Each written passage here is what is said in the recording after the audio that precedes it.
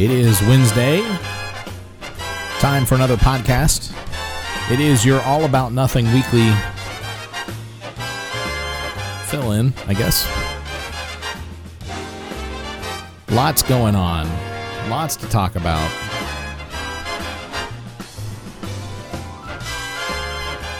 We'll try to cover as much of it as we can. I can start off with talking about me. So the past weekend, of course, was I had talked about it before, but this past weekend was the Highland Games and Scottish Gathering, or the Scottish Games and Highland Gathering down in Charleston, South Carolina at the Boone Hall Plantation. And I had the best intentions of going there and helping out the Campbell clan. We always host a tent, and I had the best of intentions of going and helping out. Unfortunately, we had a run of what can only be described as hand, foot, mouth disease or virus run through the house, and unfortunately, yours truly wound up coming down with it, and I'll go through all of how that felt. All I can tell you right now is, if you've ever had it, or if you know of anyone that has had it, or that you have come in contact or come close to anyone that has had it, wash continuously. Just continuously wash your hands. Don't eat without washing your hands. Don't wash your hands. Do wash your hands. If you come in contact with anybody or anything that you think might have been touched or been around anyone that has had hand, foot, mouth, you definitely want to just keep washing and do your best to keep yourself clean, because it is horrible. It is absolutely the worst. So just to start out, so both of my girls wound up having it, and as uncomfortable as it was to see them have it, it is just as uncomfortable to actually have it. So Thursday night and Friday, I had kickball game Thursday night. By the way, we won 20-12 over the team we played. It's not that they were terrible, and it's not that we gave up a whole lot of runs at the beginning or the end of the game. We had a situation where one of the guys wanted to keep playing and thought that maybe if we allow them to continue scoring runs, that we could extend the length of the game. That was not really the case. The game is only going to go 45 minutes regardless of how close they get. So anyway, we score ended up being 20-12. Probably would have ended somewhere around 20-7, and would have made us look really, really good. But unfortunately, Brian gave up a bunch of runs just because he thought maybe we'd extend the game. Anyway, so fast forward to Friday morning. Go to work, don't feel terrible, but feeling pretty much exhausted. And throughout the course of the day, that Friday, I began just to go downhill. I felt like I was unable to even keep my eyes open at times, just sheer exhaustion. And when it came to time to eat lunch, I couldn't bring myself to eat what I had in the refrigerator at work, and I couldn't. I went out to work, or went out to lunch with coworkers, but even sitting at the restaurant, I think I ordered 3 tacos, and I barely was able to stomach one of them, and just I couldn't eat. I didn't want to drink anything. I was, and I attributed it mostly to just exhaustion. I felt like maybe the reason I wasn't feeling well was because I hadn't eaten in several hours. It had been, at that point, it had been about 24 hours. But I couldn't, I just couldn't stomach eating or drinking. So got back to the office, and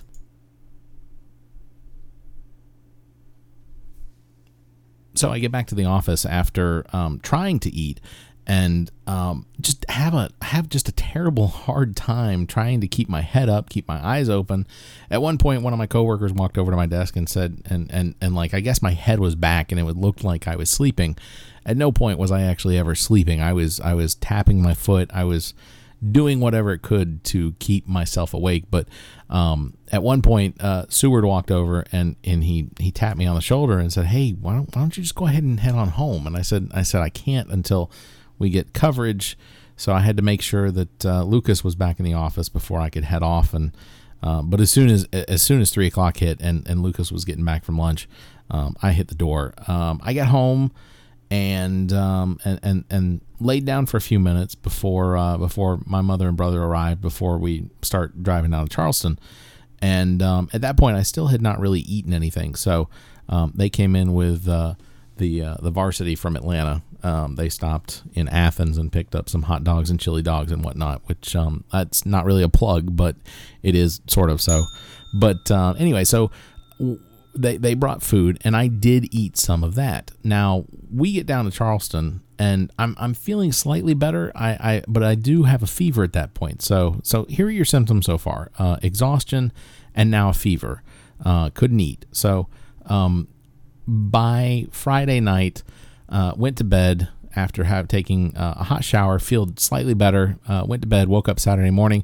Still didn't feel great. Was still feeling fairly nauseous. Not nauseous, but just exhaustion. And wound up missing the games. Did not actually get to go and help. My mom and brother already were there, so we pretty much just stayed around the house. They went out to the beach for a little while, and we did some playing in the park and whatnot. And we had a great time. The underlying issue, of course, was me not feeling so great. Now, but towards the end of the day on Saturday, I was feeling much better. I honestly thought that I was out of the woods. I thought that I was free and clear, and that I was going to begin to feel, or that what I was feeling was beginning to subside, and that I was going to make it through this. And it was not the dreaded hand, foot, mouth. I thought that maybe I had gotten through, and I was not going to be suffering from that. Woke up Sunday morning, I was wrong. I woke up Sunday morning to on one of my hands, and I can't remember which one exactly. It must have been my right hand, but I woke up to a couple what felt like little blisters popping up on my hand. It wasn't terrible, and at first I thought, okay, we were playing in the park, maybe I got a blister from playing with one of the swings or something. I tried to downplay it and say it was something else. Shortly after I took a shower that morning, I was wrong. My hands were covered in these tiny little blisters that were beginning to pop up. And by the end of the day, Sunday, they were all over. So, of course, I immediately thought, well, this is hand, foot, mouth. I went ahead and I contacted my boss as well as my supervisor and let them know what had happened, and that come Monday morning, they may want to have somebody come over and just Lysol my desk. Even though, come to find out, Lysol actually does nothing for viruses. Basically, with viruses, it just has to have non-human contact or non-biological contact for a virus just to die off after several hours. But it does take several hours. Anyhow, so I contacted my boss, and then the next morning he contacts me and he says, "Yeah, it's a good thing you're not here because one, they're not going to let you come back to work until you have a cleared note." Which, by the way, as of 2:00 this afternoon, I have a note from my doctor saying that I can go back to work.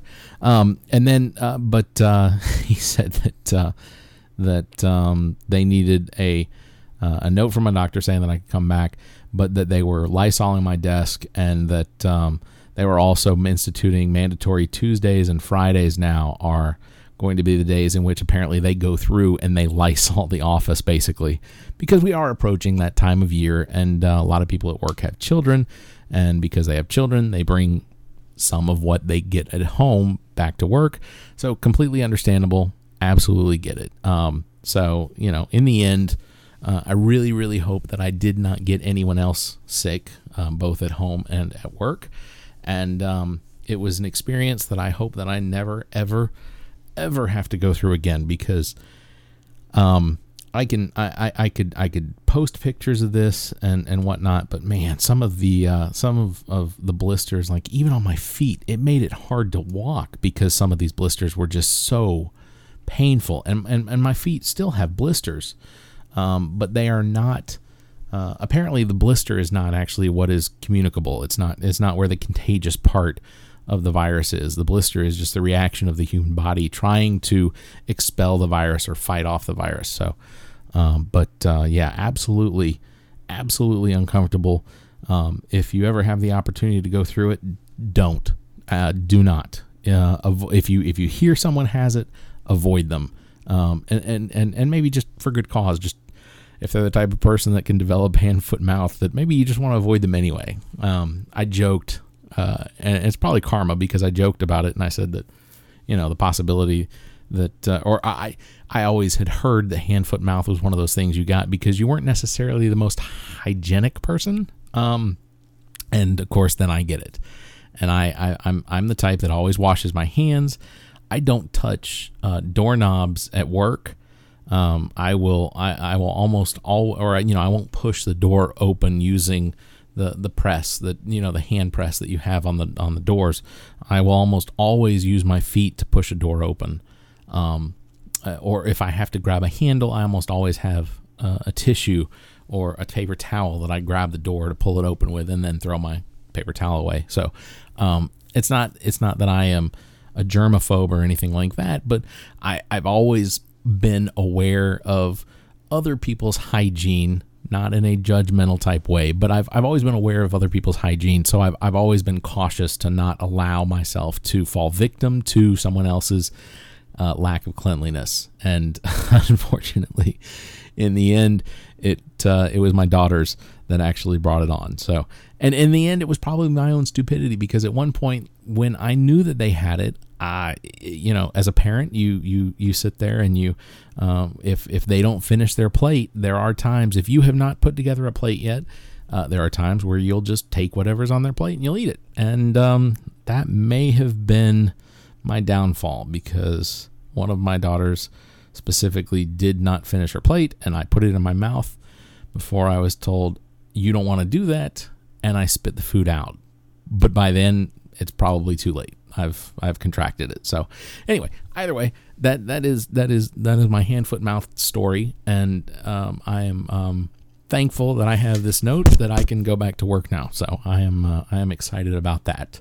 So to get into a lot of the stuff that's been going on, I was forwarded an article earlier this week about climate change. Of course, we're recognizing now that climate change clearly has at least something to do with our situation currently. We have had now 3 tropical storms. All 3 of them have developed into Category 4 hurricanes, at least. Irma and now Maria, that has just tracked off of the coast of the northern coast of Puerto Rico. Both at one point were at least Class 5 or Category 5 with at least 156 mile an hour per hour winds, and that is something that we don't see very often. It's been many years since we've even seen Category 5 hurricanes in the Eastern Atlantic, and it's probably been unrecorded where we've had 3 that were at least Category 4 and that were back to back. And we're talking about storms now that have made major impact on the United States at a bare minimum. I know Puerto Rico is off the coast, and then it's not actually a part of the United States; it's a territory. But you have to recognize that it did make landfall today. Maria did as a Category 5 hurricane, or a Category 4, strong Category 4. But it came across the island and it came off, and it's still a Category 4 hurricane. So why the mentioning of climate change and such? Well, here's the situation. One of the things they predict when it comes to climate change in this direction is that we will see more storms that are stronger with higher winds, more rain, and sometimes a combination of both. So as it stands right now, Harvey had all the rain.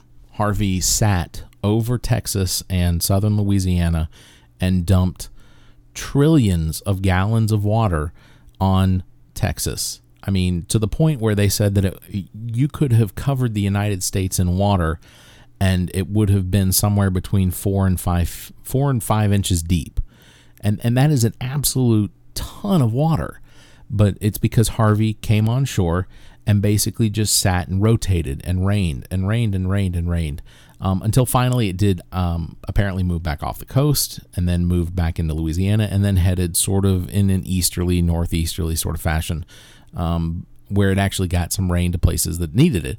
But regardless, so part of climate change isn't necessarily that we're going to see these astronomical storms that they come and they go.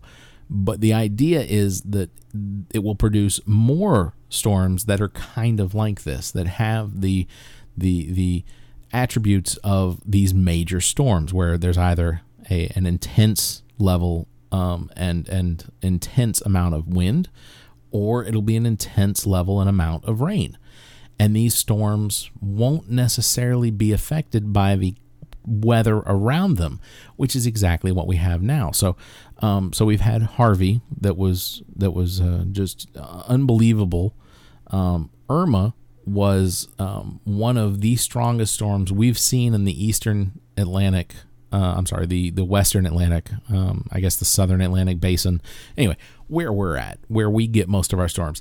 So Irma was one of the strongest storms that we have seen. Some people were saying it's the strongest storm we've ever seen. It wasn't necessarily the storm with the lowest pressure, and that's generally how they grade these storms as far as strength, is by how low their pressure dips. And I don't think Irma captured that one, but we did see sustained winds up around 185 miles an hour, which, if that was onshore, if 185 miles an hour was onshore, and let's say it was a tornado, that tornado has the possibility of being an EF3 tornado, which is a major tornado, and you have to imagine that 185 mile an hour per winds crossed over some of these cities, some of these islands and cities and whatnot in the Bahamas and in the Lesser Antilles, and I think they're still saying that Barbados is basically just a complete loss at this point. That there are no buildings that are standing that structurally could support human life at this time. There will not be electricity in some of these places easily for months. I mean, months, possibly years, but definitely months. Puerto Rico right now has 100% electrical loss. So there is zero electricity on the island of Puerto Rico right now. That means that however many people live in Puerto Rico literally have no electricity. They have no way of besides possibly boiling water, but there's no water, there's no electricity. In fact, I think even after Hurricane Irma passed by, I believe that a lot of the water that had been transitioned and moved to Puerto Rico for Irma wound up being moved to some of the Saint Islands that suffered such catastrophic losses, because Irma sort of just skated north of Puerto Rico before. But so they moved a lot of their bottled water to the locations that needed it. Well, now they're going to need it. So, but talking about climate change, that's sort of one of the things that really is going to be big in the years to come, because as I started out by saying, Reuters published an article this week that was forwarded to me that basically is saying that the worst case study is the global. Currently, scientists are looking into the possibility of the worst case scenarios, and one of the worst case scenarios that apparently began being looked into was possibility that maybe we haven't been given all the information that has been available as far as some of this climate change information coming out. And one of the things that's being discussed right now is in an article titled Worst Case Study, Global Temp Up 7.2 degrees Fahrenheit by the 2060s. Okay, so here's the thing. When a lot of these reports came out, or when we began measuring, one of the red line was 2 degrees Celsius. We did not want to see a temperature rise of 2 degrees Celsius, because at that point we had hit no man's land. At that point we had hit a point where it was unrecoverable. And they were saying the possibility of hitting that was somewhere in the next millennium. So we were looking at the possibility that this could happen by the year 2100. We did not want to hit it. So the Paris Accord was an agreement among almost all of the developed countries, basically saying that we would work to make sure that we would stay below that 2 degrees Celsius mark, that we would work to reduce emissions and our carbon footprint so that we would keep the temperature below that 2 degree Celsius level. And according to this report, it is highly likely that we will fly past that 2 degree Celsius level. We will go to 4 degrees Celsius increase before the year 2060. And at that point, we're not talking about just glacier melt and ice melt all over the world. We're talking about ice not being even existing. I mean, within with a rise of 7.2 degrees Fahrenheit or 4 degrees Celsius, you're looking at the possibility of Antarctica being a continent without ice on it before the year 2100. So there's a lot going on, and it seems as though we may not be getting all the information that is available as far as what's going on. At this point, it seems as though we're no longer in a preventative stage. It seems like we may be moving into this is the reality, and now we have to figure out how to protect lives and interest in sea towns and places like that are going to be the most affected by it. One of the things I don't think that people seem to grasp when we start talking about timelines and things like that, when it comes to the changes that are going to occur over the course of the next 100 years, is that when you look at the possibility of having a temperature rise of 2 degrees to 4 degrees Celsius over the course of what is now what had been limited to at one point, not limited, but had been expanded to the possibility that we would not see this temperature sort of temperature change until sometime around the year 2100, was one of the things you would hear was, well, this is a problem that our grandchildren will have to deal with.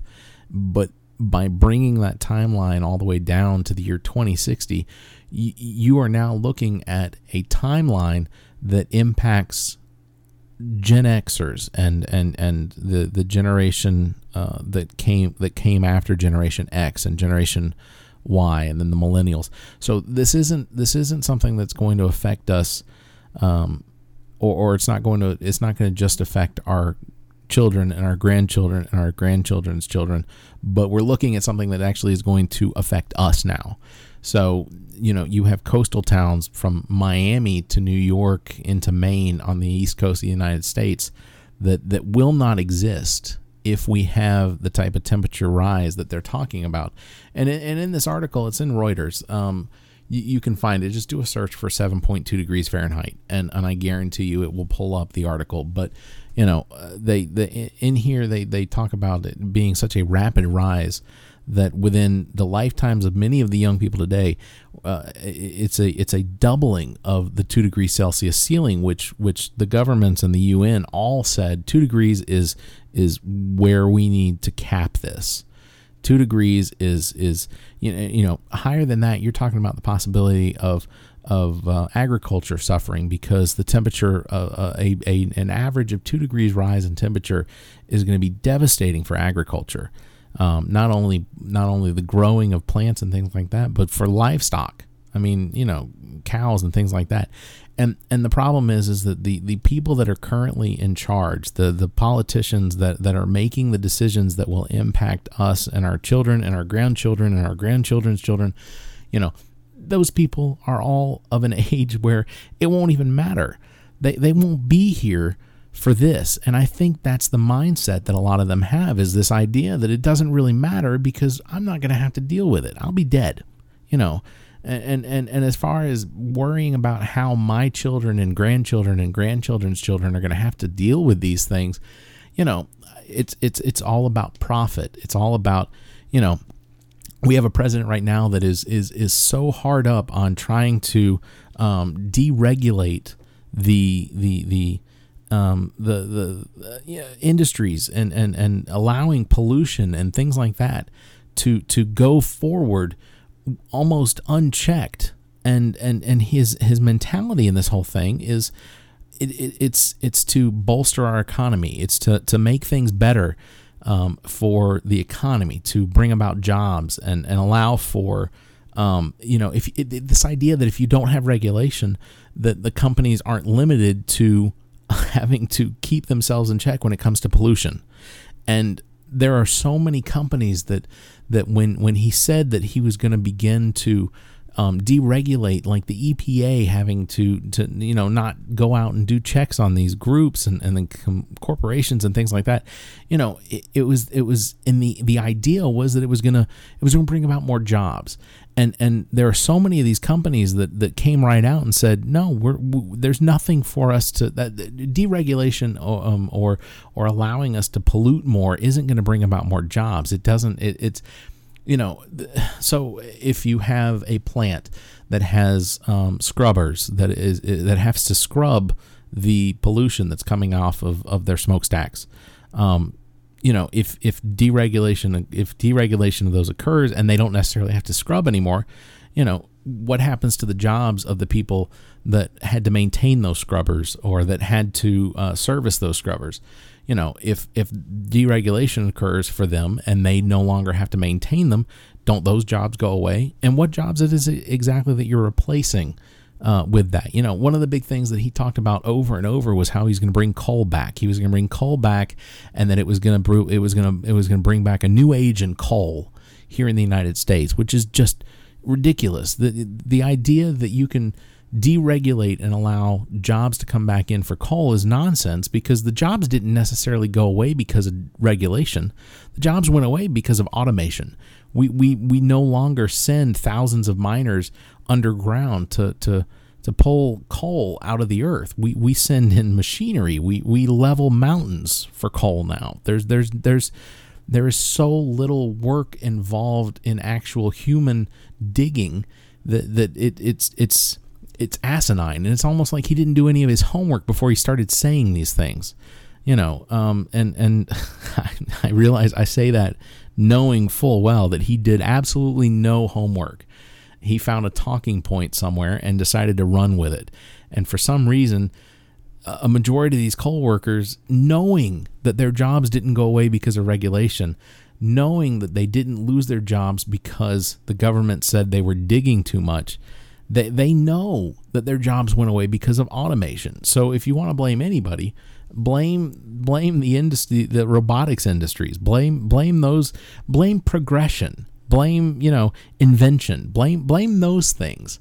But so what we're going to wind up having to concentrate now on, because we're going to see temperature rises that are going to raise the sea levels, is what we're going to have to focus now on is environmental protection from things like tides, because what we're going to have to do is what they do in places like the Netherlands, where they have literally built seawalls to prevent the forward progress of the tides. You have tides now in the northern sections of Europe that will sometimes come up 7-8 feet higher than they did years ago, and it's ridiculous to think that we're going to be able to hold that back. That is a lot of water, but there are things in the works to protect our seashores and protect things like that, because otherwise what we're going to have is mass migration away from the coast. And when we have mass migration like that, it affects the economy. People move away from the coast and they have to move inland. And when they move inland, they have to find jobs. And if they can't find jobs, then they become a refugee in their own country. And that's the type of thing that we're looking at. So, this has sort of been a doom and gloom sort of talk this evening, but I'm hoping that you at least recognize that that these changes are coming. And while it seems like maybe there's not a whole lot we can do to stop what is coming, we do have the ability to at least vote in people that are going to be affected by the changes that are coming. Because, you look at the senators and congressmen that are in place right now, and I truly don't believe that most of them care much about what's going to be coming, because it does not affect them. You look at somebody like Senator Lindsey Graham, who has no children, has no grandchildren, so it doesn't seem like it's something that would really affect him. Donald Trump, he's got kids, but he doesn't care. He'll be able to move to an ivory tower that's further inland or higher up or whatever. So these are things that regular people have the ability to vote, and we can elect people that are thinking about the future and how these changes are going to affect them and us. So anyway, that is going to do it for this week. I appreciate you listening. We'll be back next week, and we'll do a whole show, and hopefully it'll be funnier or less doom and gloom, more entertaining, more whatever. But we'll do it again. You have been listening to the All About Nothing podcast. As always, I am your host, Barrett. Hopefully you'll come around again.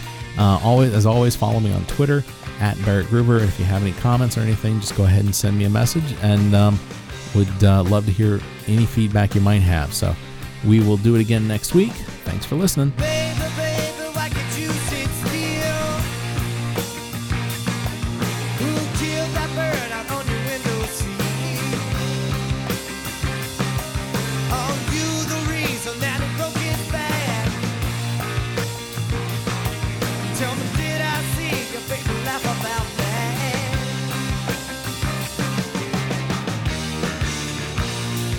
If I come out like a dream, will you let me show you what I mean? Will you let me come on inside? Ooh, will you let it glide?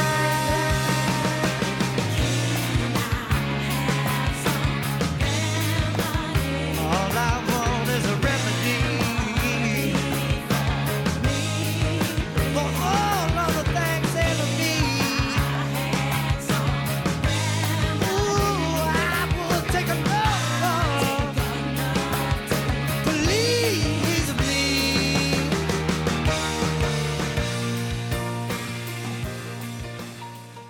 The All About Nothing podcast is a member of the GOT Podcast Network.